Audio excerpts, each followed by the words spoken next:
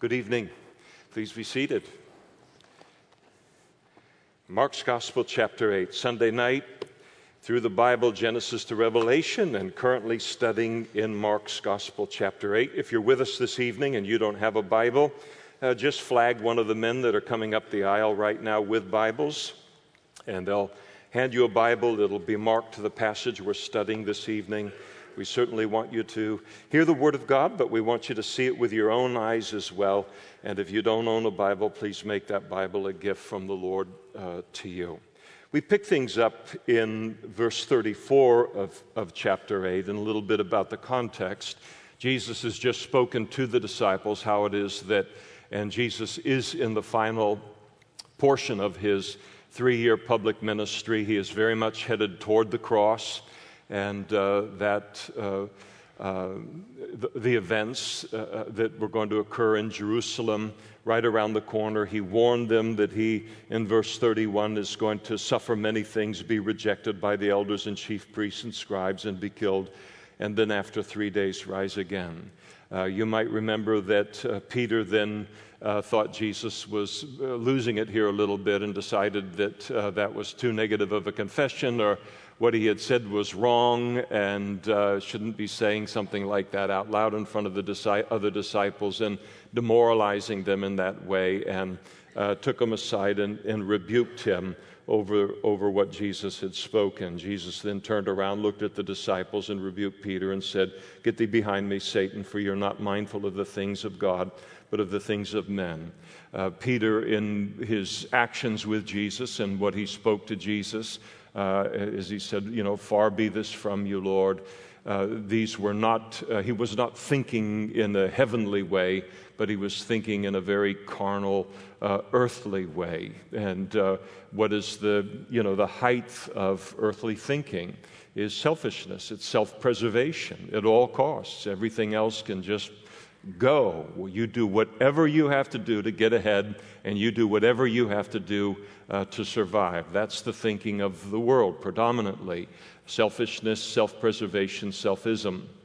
And that's not the way that heaven thinks about things, or we would never have had a Savior die on the cross for our sins. Heaven views what is valuable and how a life is to be spent entirely different from how we will ever learn how to spend the life here in this world, and certainly in the culture that we live in, which is absolutely terminally addicted to selfism, that to live for self, to experience for self, selfishness exalted, with the idea that this is the way to live the most satisfying life. And so Peter was rebuked.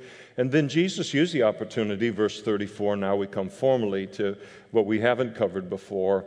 And he called the people to himself. There were others that were around, and he called the disciples as well. And then he declared to them, "Whoever desires to come after me, let him, number one, deny himself. Number two, take up his cross. And number three, follow me." And this is famously what is referred to as Jesus declaring the cost of discipleship to the disciples. That we can't think like men, we can't think like the world. We have to think the way that God wants us to think in order to follow him. I'm very thankful. I know we all have our own salvation story, and we all come to the Lord our own way. And whatever era we come to know the Lord in and move forward, the path for discipleship, the path to grow in the Lord, to become great for the kingdom of God in whatever kind of context that we get saved into. But when Karen and I got saved and going with the Lord back in 1980, the Jesus movement was in full swing at that time. And one of the advantages of that time is that this was just, at least in the church that we were attending, this was not even in dispute, what Jesus declares here. This was something that every single Christian we knew, every single person in the church, was completely abandoned here, a desire to follow after him, to deny themselves, take up their cross, and then to follow him at whatever the cost.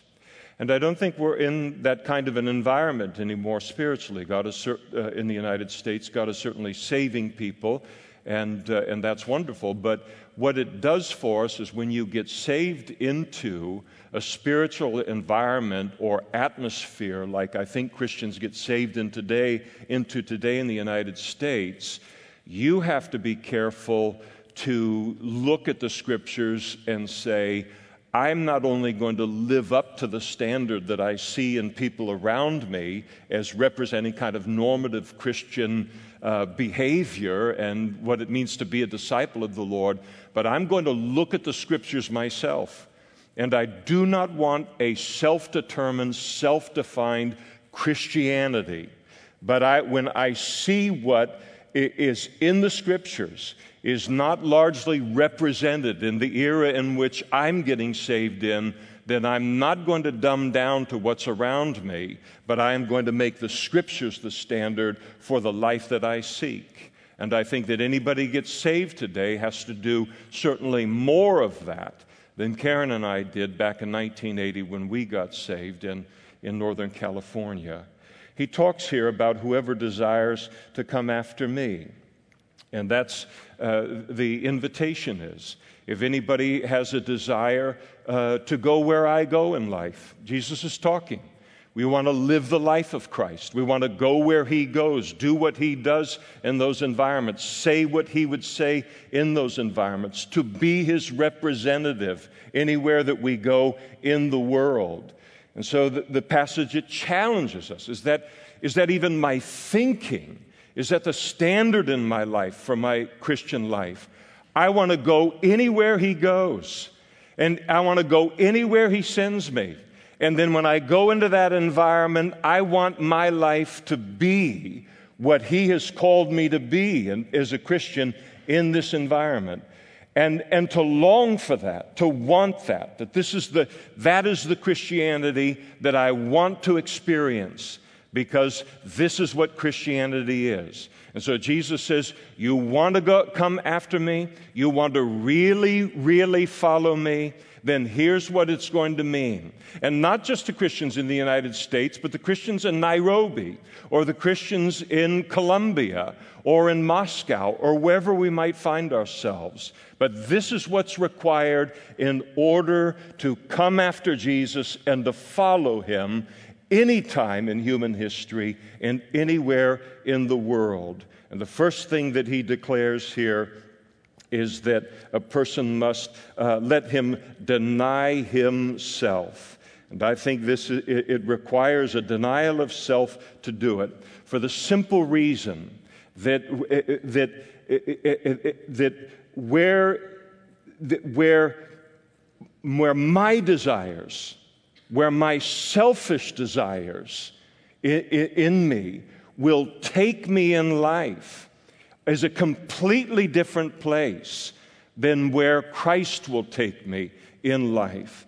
And so it's important to just purposely, deliberately refuse to elevate my own self-will above the will of God for my life, above not even one single commandment in the Word of God that I look at and say, I am choosing as an act of my self-will to live in disobedience to that. To deny myself is to say, this is the standard for my life, my Christianity. I want to follow Him. I want to follow Him to the fullest.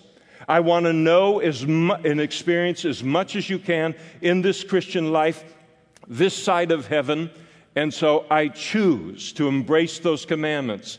And by the grace of God and the power of the Holy Spirit, to then obey the commandments that are found in the Scriptures. And then to make sure that I do not elevate my self-will above His purposes and His plans for my life.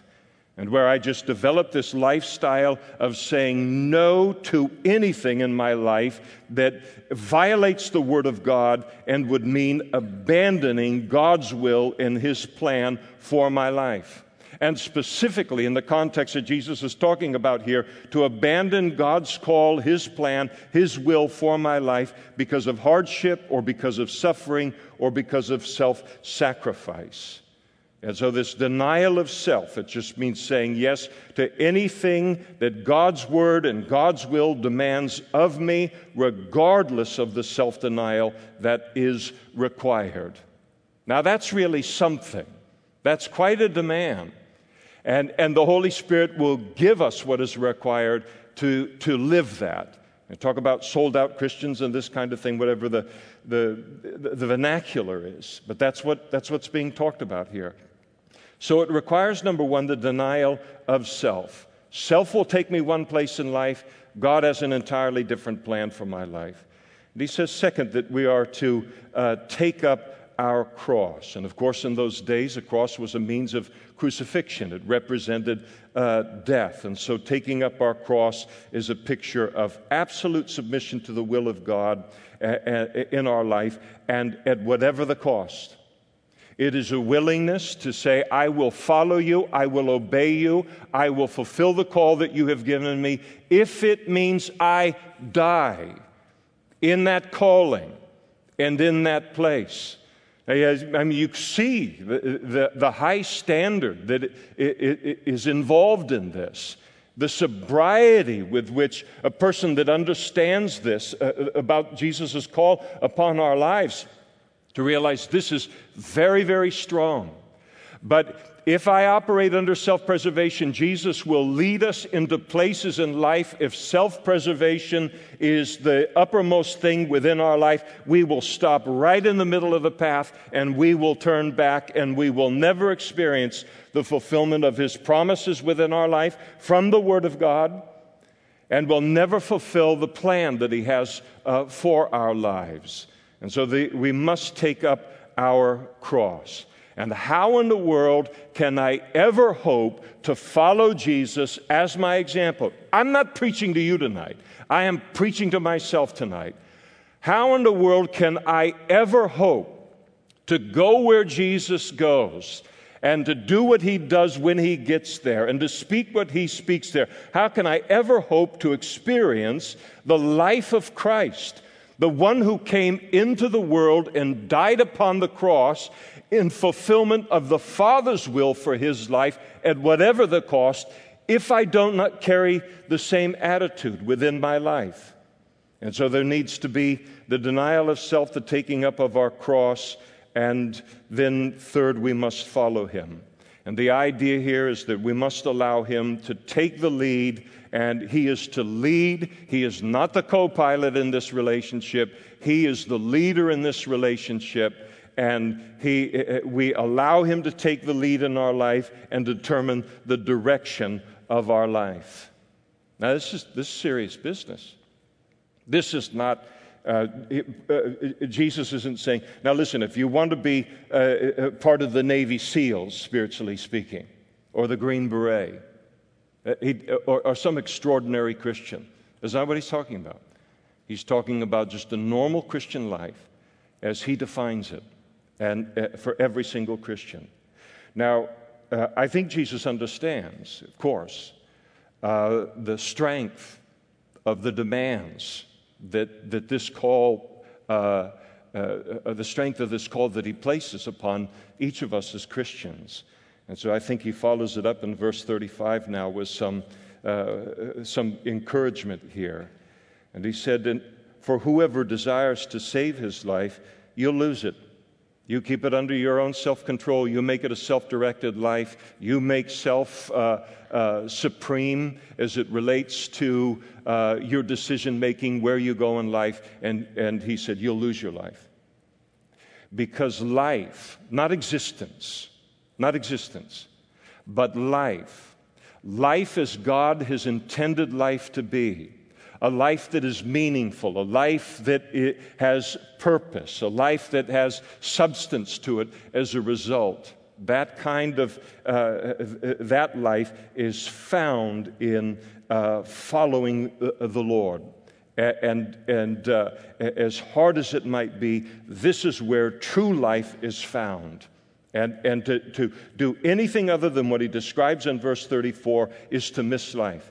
It is to miss life by degrees, or it is to miss it entirely, depending upon how seriously we take verse 34.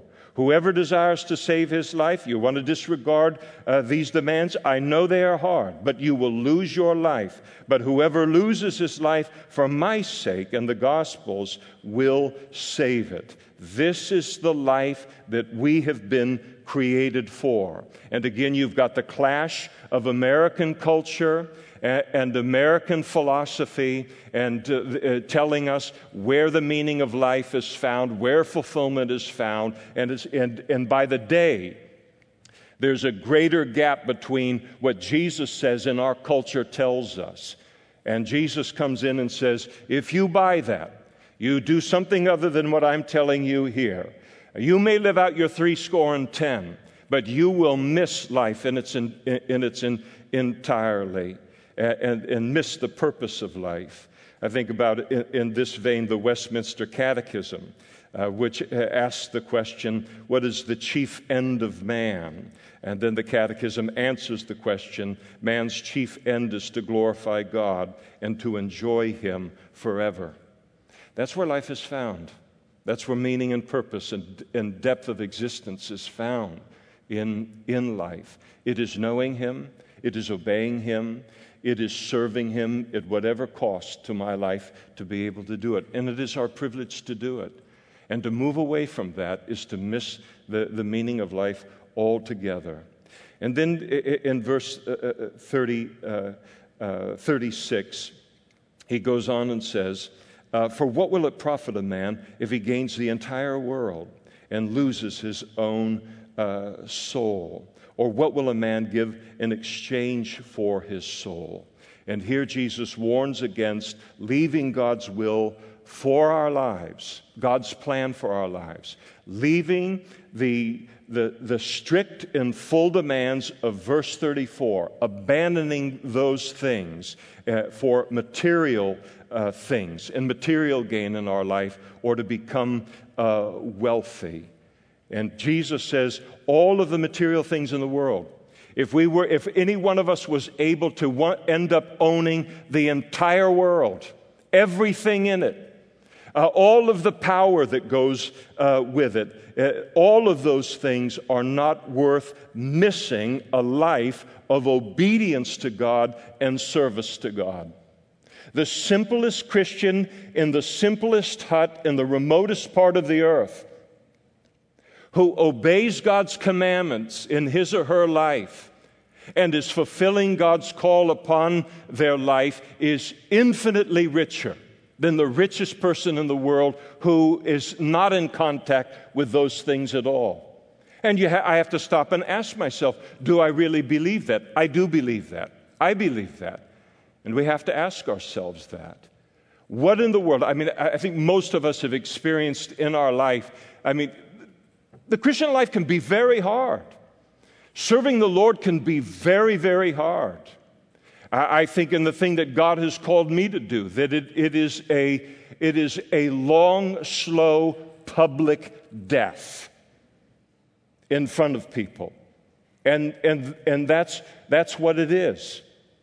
And yet the very thought, in the hardest of times, the very thought of abandoning it, out of self-preservation, or to go get something else in life, I know that I would probably go eat all of the ice cream I could eat in 48 hours, or whatever the splurge you might take. I'm trying to choose sanctified examples. But within 48 hours, I know I would be longing to be right back in the place of whatever sacrifice is required to know Him and to walk with Him. And that's one of the beautiful things about being a Christian and having the Holy Spirit within our lives, is that once we've come to know Him and once we've come to serve Him and then experience what happens in the dynamic between us and the Holy Spirit in that place, nothing else in the world can satisfy. It is the greatest experience you can have. And to be a Spirit-filled Christian and a serving Christian is to be forever spoiled, forever returning back into the world. And that's why when Jesus spoke, as he gave his great sermon to this great crowd that was following him in John chapter 6, multitudes following him, most of them coming just for a meal ticket, and he begins to speak about eating his body and drinking his blood. In other words, imparting him into their life. Following him and becoming a part of his body and following him. And the crowd begins to fall away, and Jesus, as the crowd is completely, in large part at least, abandoning him, he turns to the disciples, and again, in what I think is one of the most vulnerable scenes related to God in all of the Bible, he turns to the disciples and says, "Will you leave me also?" The rules of the whole thing, they don't change on the basis of who likes it, doesn't like it, who's willing to do it or not do it. This is what it takes to follow me. Will you abandon me also? And Peter says, "Where will we go? Because you have the words of everlasting life." Peter it means he had thought about it, but he had already been spoiled in walking with Jesus just in that short period of time, realizing I can never go back and be satisfied. I mean, if any of us are sitting in this room here tonight and we are being tempted by the devil into a short-term or a long-term backslide, that's crazy. You will never be satisfied out there. You've been spoiled. You've been ruined. Isn't that wonderful? You've been ruined. You came to church to hear that tonight. You've been ruined by the Holy Spirit. Forever returning to the world and ever being happy there or ever being satisfied there. And so Jesus warns here that to live the life that he describes here makes us the richest people in the whole world. In verse 38, "For whoever is ashamed of me and my words in this adulterous and sinful generation." And I try, as I'm getting older, I try not to be overly critical, because I know it's a temptation as you get a little bit older. But as best as I can tell in the culture as it relates to its view of God and its defiance of God's commandments and even of his existence. I mean, there's almost no fear of God left within the culture. And yet, it's important to know, in terms of the culture that we live in, the generation that we live in, it's an adulterous and a sinful generation, and it's becoming more so by the day and by the week. And so he says, "For whoever is ashamed of me and my words," I mean, amazing here. I mean, look at the mess that the world is in, morally, spiritually. I'm not even talking about physically on things. Look at the casualties that the philosophies of man and man's definitions of right and wrong produce every single day in this city, to say nothing of the entire world. I mean, it is the world that should be ashamed of what it calls truth and what it defines as the meaning of life, when it's proven untrue by every single life in every single generation. No, the world, this generation should be ashamed, not God and not us of God or of his word. "For whoever is ashamed of me and my words in this adulterous and sinful generation, of him the Son of Man will be ashamed when he comes in the glory of his Father with the holy angels." And I think here is a warning against being ashamed or being bullied by the culture or intimidated by the culture, being ashamed of his words. Must never allow any of that, must never allow shame in our lives to silence us or the fear of man, or to cause us to deny the Lord or to cease our service to him. And then again, at the very latter part of verse 38, Jesus speaks about when he comes in the glory of his Father with his holy angels. And here you have, as he's talking about the greatness of the demands that he lays out here in verse 34, here is the reminder that one day Jesus is going to return. And he is going to return in the glory of the Father with the holy angels. And it is the reminder, and I need the reminder, that each of us as Christians, one day we will stand before the Lord and give an account for our faithfulness to the Christian life that He called us to and to the life of service that He called us to. This is not salvation that is in play. That is secured on the basis of Jesus' sacrifice. This is what is known as the Bema seat, the reward seat of Christ. And what we do in terms of living what God has called us to in verse 34, it won't affect our salvation, but it will affect our eternal reward.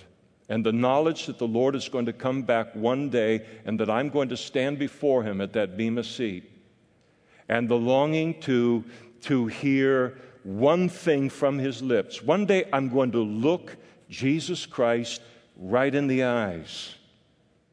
I'm going to look into the beauty of that face.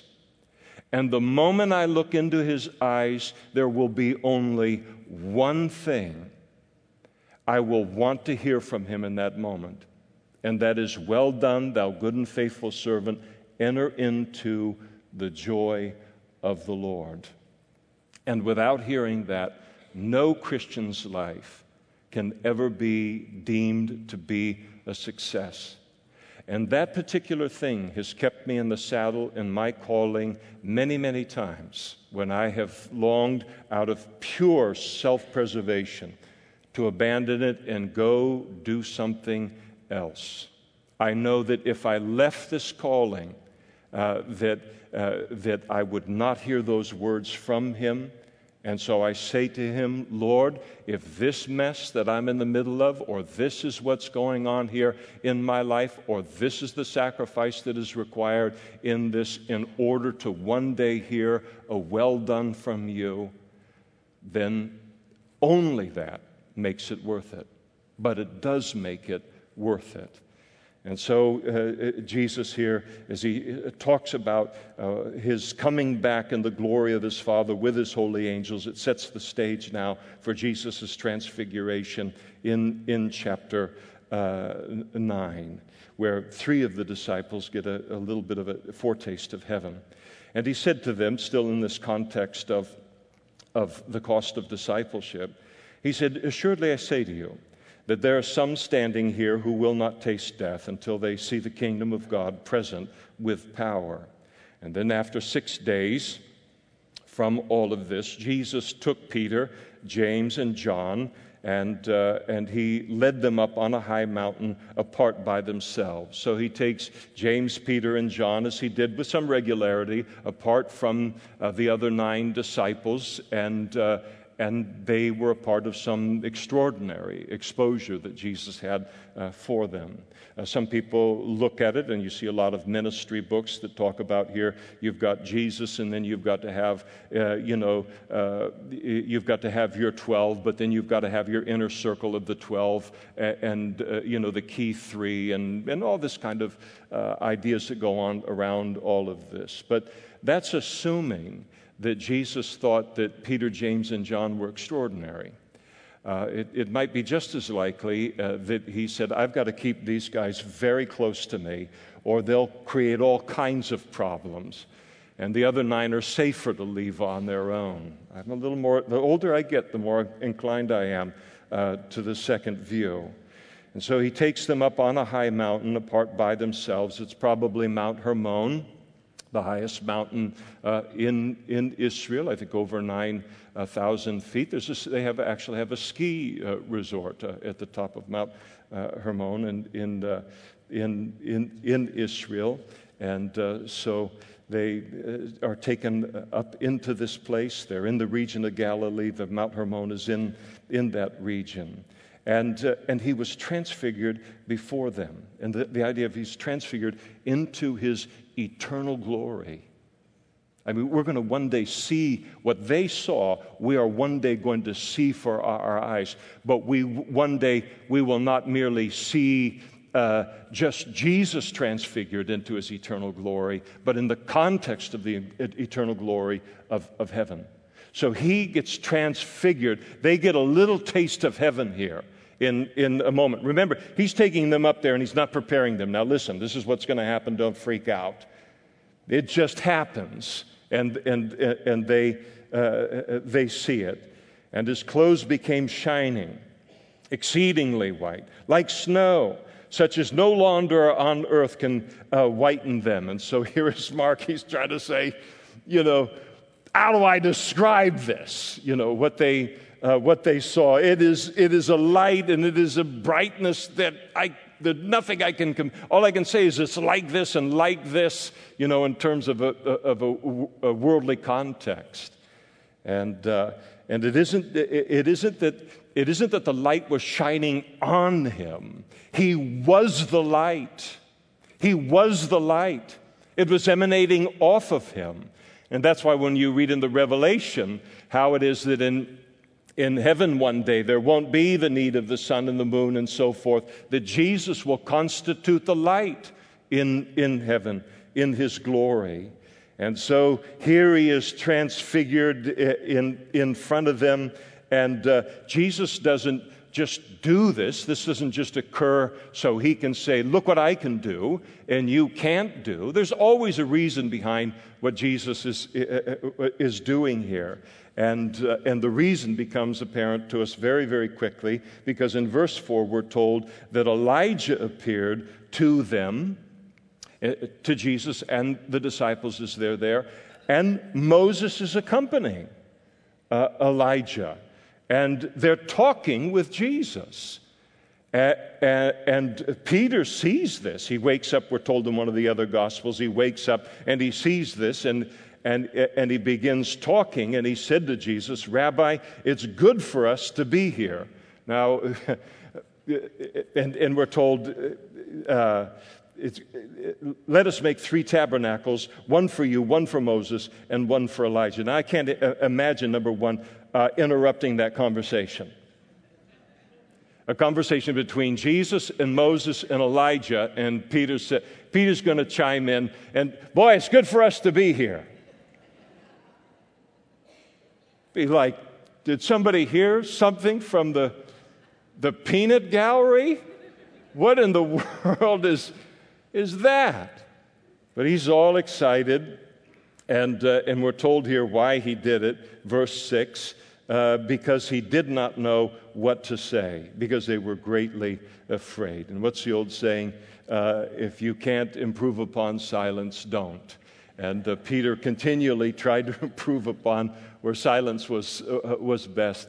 And I don't put him down at all. I've done that so many times. Guys, I wasn't going to have that back. What in the world was I talking about? And so they're afraid, and he speaks up.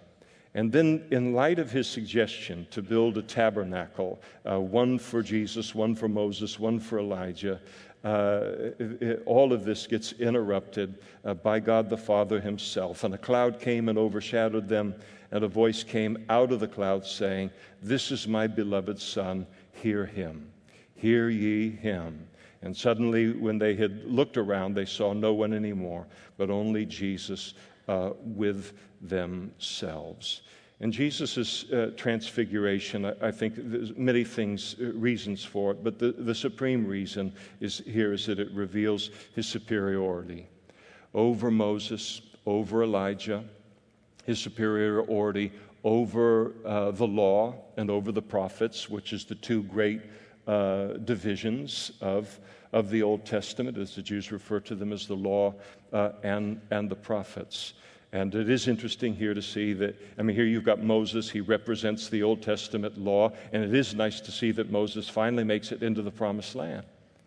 There had to be a wait. You remember he struck the rock a second time and misrepresented the Lord, and the Lord said, "You're not going to lead them in." And Joshua led the children of Israel into the Promised Land. But Moses gets there ultimately on this mount and in this exchange with Jesus. Elijah, he represents the Old Testament, the prophets of the Old Testament. And it's interesting to notice that in this discussion that's occurring between Elijah, Moses, and Jesus, that they are talking. This is not an argument. This is not a dispute. This is not some kind of a debate over who is the greatest at all. And you notice that both Moses and Elijah are absolutely A-OK with Jesus. Everything is cool, so to speak, between Moses, Elijah, and Jesus. And the reason is that Moses and Elijah, the law and the prophets, are all about Jesus, and Moses and Elijah get that. And if Moses and Elijah had been present beyond the Mount of Transfiguration, they would have withstood the Jewish religious leaders of Jesus' day or today, who taught that what Jesus taught was contrary to the law and to the prophets. The volume of the book testifies of him. If you expect any kind of an argument between Jesus and Moses and Elijah one day in heaven at all, you'll be surprised. They are completely on the same page in terms of the fact that what they were was speaking of the Messiah to come supremely, and that Jesus is that Messiah. Now, as Peter here gives the suggestion to build a tabernacle, one for Jesus, one for Moses, one for Elijah. Of course, the great mistake that he makes here is he puts Jesus on the same level as the law and the prophets, or Jesus is teaching on the same level as the law and the prophets, or Jesus on the same level of Moses and Elijah. And that was a big mistake, so great a mistake that God the Father himself overwhelms the scene and corrects him here. And so when Peter comes and he declares that to build the tabernacles, he's saying he wants to provide shelters to prolong the experience. But he's intimating an equality between Jesus and Moses and Elijah. And Jesus doesn't even have to correct it himself. The Father corrects that and says, "Hear ye him." To listen to Jesus, his teaching above all the other voices in life.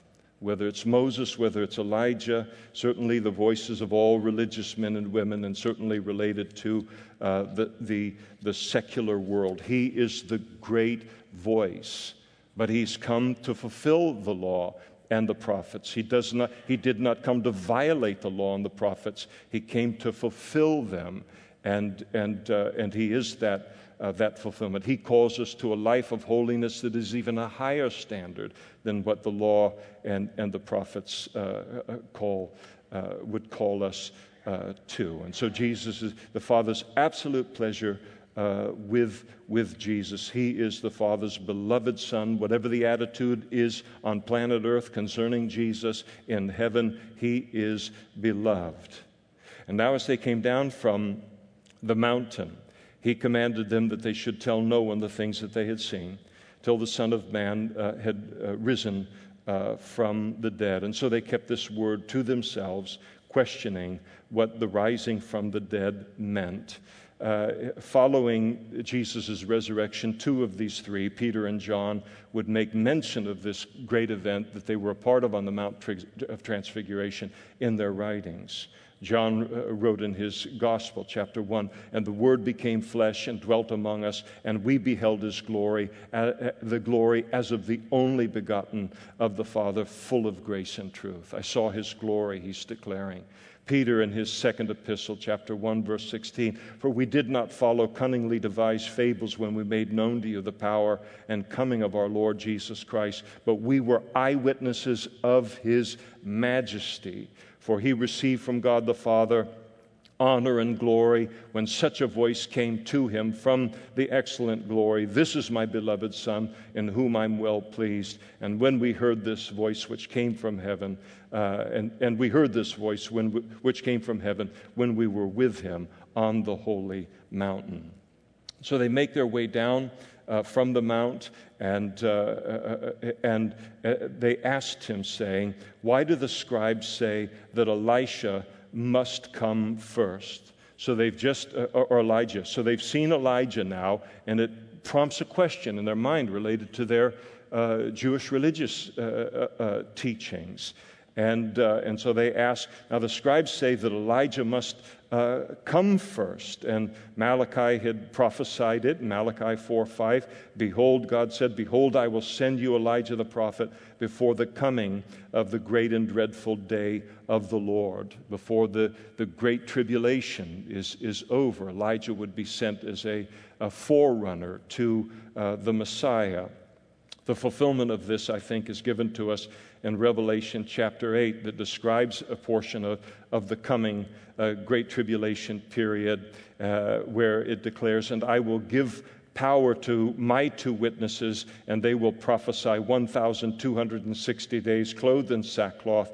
And these are the 2 olive trees and the 2 lampstands standing before the God of the earth. And if anyone wants to harm them, fire proceeds from their mouth and devours their enemies. And if anyone wants to harm them, he must be killed in this manner. And these also, speaking of the 2 witnesses that will be in Jerusalem witnessing to Jesus during the tribulation period, they have the power to shut up heaven so that no rain falls in the days of their prophecy, and they have power over waters to turn them to blood, to strike the earth with plagues as often as they desire. And as you look at the description of the powers of these 2 witnesses given in Revelation, they very much match the ministry of Moses in terms of the plagues, and very much match the ministry of Elijah with the calling down of fire. Some people think that Enoch, because he walked with God and was not, that he'll be the other witness because he hasn't had a natural death, and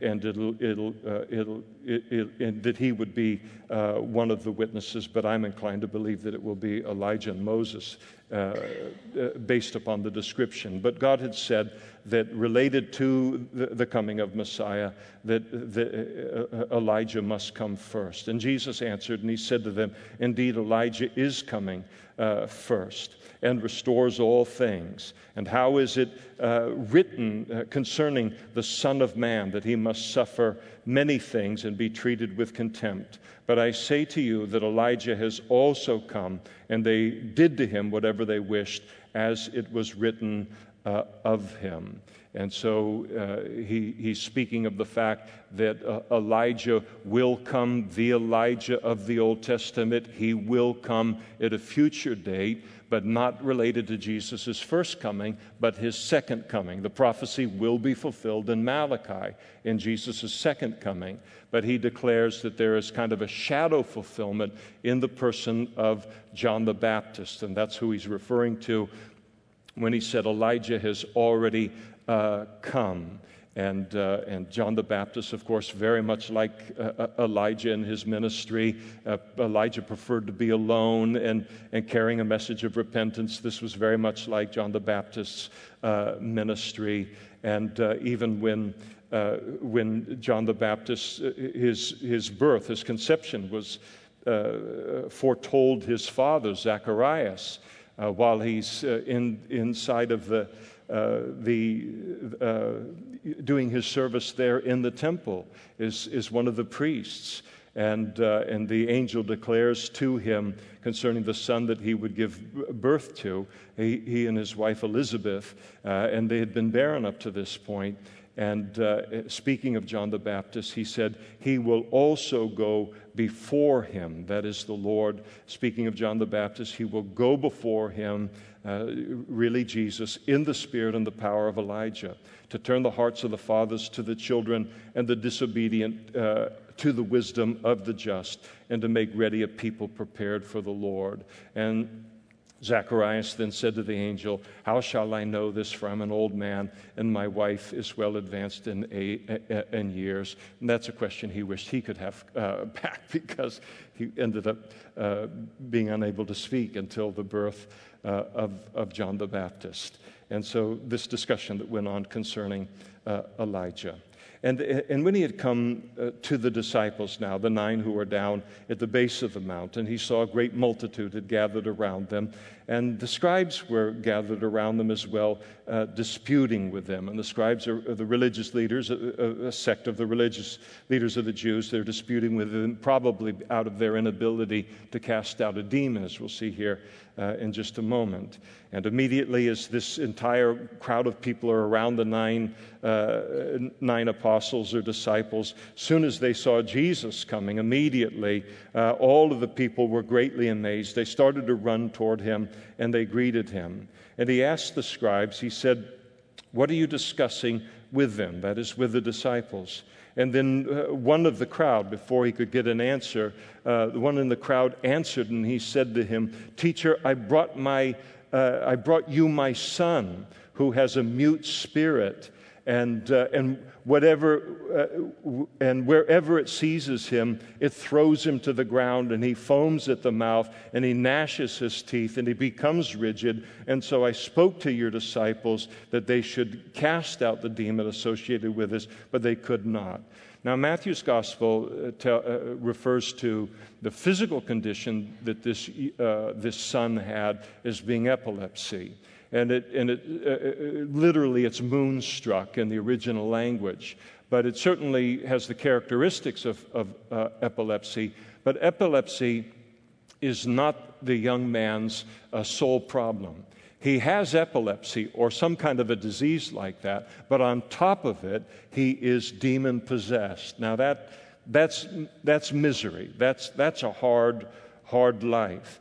And so he said, I brought my son to your disciples with the intention that they would cast this demon out, but they could not. And Jesus answered the father, and he said, answered him, and I think speaking to the disciples by and large here, he said, "O faithless generation, how long will I be with you? How long shall I bear with you? Bring him to me." And then they brought the son to Jesus, and when he saw him, immediately the spirit convulsed him, and he fell on the ground.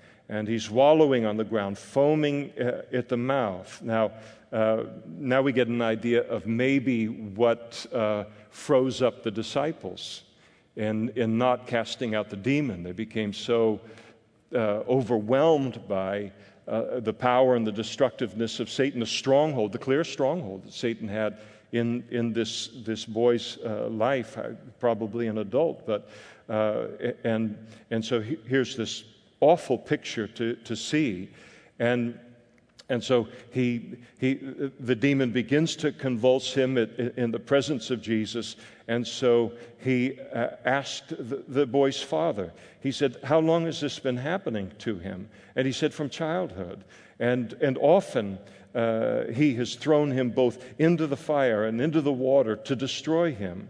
But if you can do anything, have compassion on us and help us." Now, you put yourself in the place of this father, and I mean the desperation and heartbreak, and it's impossible to put into words. You just have to put yourself in his place. And so he's not a theologian, he's not a wordsmith, he's not a scribe, he's just saying what he can say. But he does make a mistake here. And he says to Jesus, "But if you can do anything." He might have been better off saying, "if you're willing." There's no doubt about Jesus' ability to take care of the situation. It's only a matter of willingness here. But he uses the wrong word. He's very far from a commendable faith here. I certainly don't criticize him for it. But he's casting doubt upon not only Jesus' disciples' ability to rectify or help in the situation, but even Jesus' ability. But he asks, if you can do anything, have compassion on us and help us. Here's the plea of an entire family for a son. And Jesus then said to him, if you can believe. Now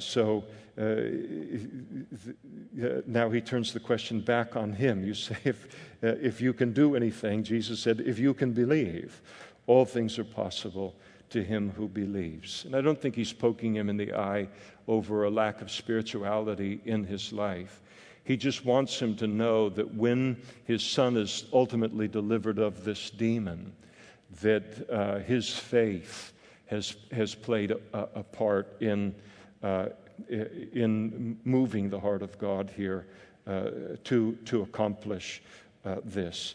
And immediately the father of the child cried out, and he said with tears, "Lord, I believe, help my unbelief." And I don't know if you've ever been in that place as a Christian in an awful, awful, awful, terrible trial, and you look at it and you say, "Lord, I believe, and then help me with the part of me that doesn't believe." One of the hard things about trials, and especially the big ones in our life, and especially the ones that are so big that we've never hit them before in our lives, is that when we hit those kind of trials in our life, because we have no history with them yet, we have no track record with them yet, we haven't yet processed them in the light of the Word of God, we're in the middle of processing them at the moment, that takes a little bit of time. In other words, here's a situation where I'm hitting it for the very first time in my life, and I can pretend that I have all belief and no unbelief in the light of what I'm facing. But I've never faced anything like this before. I've never had to go back to my Bible in the light of this circumstance and find out what does it say to a person like me in this situation to do and how to view it. We're still getting our minds around it, still getting our spirits around it. And then the Lord gets us there, and then there shouldn't be unbelief after that. That now becomes a sinful unbelief. But that's not where this guy is at. He said, "Lord, I believe. Help my unbelief." And when Jesus saw that the people came running together, he rebuked the unclean spirit, saying, "Deaf and dumb spirit, I command you, come out of him and enter him no more." It's interesting that Jesus not only demands the demon to come out of the Son, out of the Son of the Father, but then he adds the command, "and enter him no more." It's so important. If you're ever in a situation where God uses you to deliver a demon out of a person who is demon possessed, once that happens, the next most important thing that needs to happen in that situation is that that person now receives Christ as their Savior, so that the Holy Spirit now comes into their life, who is the lone protection against ever being demon-possessed again. Greater is He that is in us than he that's in the world. And that's why Jesus gave that, spoke in the teaching about a demon being possessed out of a person. And if they don't have God now come into their life and that life become the residence of God, then the demon is cast out. He floats around doing whatever, comes back to the life and sees that the life is still unoccupied. And so he goes and gets 7 demons as bad as he is and re-enters into the man, and his latter portion is worse than his former portion. And so the importance of being born again related to all of this. And then the Spirit cried out and convulsed him greatly and came out of him, and he became as one dead, and so that many said, "He's dead." And the picture is so painted so beautifully for us. You've got this thrashing, you've got the convulsing that is going on, and finally he falls in a heap on the ground, and everybody thinks he's dead. Just the exhaustion of his own physical condition, and then having a demon cast out of him. And then one of the many pictures of the tenderness of Jesus then, not dealing with him from a distance, he went to the young man and he took him by the hand and he lifted him up. And with that, he was able to arise. And when he had come into the house, the disciples asked him, saying privately, "Why could we not cast that demon out?" And so he said to them, "This kind can come out by nothing but prayer and fasting. So the disciples are genuinely confused, and we'll stop here tonight. But they're genuinely confused because you remember earlier in Jesus' public ministry, he sent them out to preach the gospel and to heal and to cast out demons. And you remember they came back and they weren't alone. And they came back to Jesus and reported, we preached the gospel, we healed people, we cast out demons in your name. God was doing it through us. So now they come into this situation and they can't do now, probably tried to do everything they had done previously in what we'll call their deliverance ministry, and here it doesn't work. And they're confused about that. I mean, they wanted to deliver the son as much as anyone wanted to deliver the demon out of him. And Jesus, again, this kind can come out by nothing but prayer and by fasting. And of course, demons are simply fallen angels, and they have a lot of different high rankings in the same way that our military has high rankings. There's powers, there's principalities, and apparently the demon, for whatever reason, the demon that was in this boy was a high-ranking demon and required extraordinary measures in order for that demon to be cast out.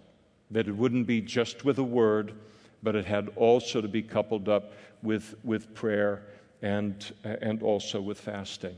So you look at this and you say, well, listen, what's the likelihood I'm going to need this instruction? Oh, you don't know. Not in the world we're living in. You don't know. And if you ever end up in a situation where there's you or 2 or 3 or 4 other people, and in Jesus' name, here's a person who is clearly demon-possessed and throwing the rest of you around like rag dolls, and you demand that this demon vacate in the name of Jesus, and that demon does not give way immediately, and you say, well, what do? We just give up as a Christian in that situation. And the teaching shows us here that, no, that's not what we do. What we do is we back up and we now involve other Christians perhaps, but we begin to involve a larger prayer involvement in this situation and then fasting on top of it. So this becomes our great spiritual focus rather than eating. And the demonic realm will have to give way. And Jesus, just as a part of his discipling of them, let them know sometimes you're going to run into demons that are like this, and it's not going to be a 30-second or 3-minute issue. It's going to take a lot longer.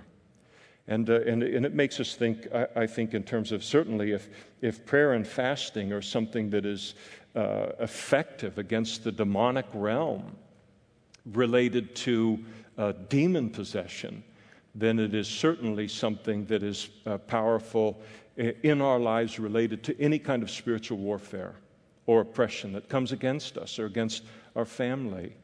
It wasn't that long ago where, Karen and I, and I'm sure many of you did as well, sensed a tremendous spiritual assault, a demonic assault upon this church family. And we'd never done it before. And Karen made contact with a large group of women within the fellowship, and that was a part of an immediate kind of prayer team that she could involve. And for a long, long period of time, months, longer than months, a given day of the week was given over to prayer and fasting related to breaking off this attack upon this body. And God honored that. So it's not just demon possession, but we recognize if it's powerful in the realm of demon possession, it'll be powerful in all spiritual warfare. The importance of prayer, the importance of fasting, and then the importance when we feel like we are involved in something that is bigger than even us, than pulling other people that we know are people who will pray and will fast, and then to make them a part of the team to resist whatever it is that's happening within the demonic realm. But ultimately, he must give way. Let's stand together now and ask the worship team to come up and prepare to close us in a final song. And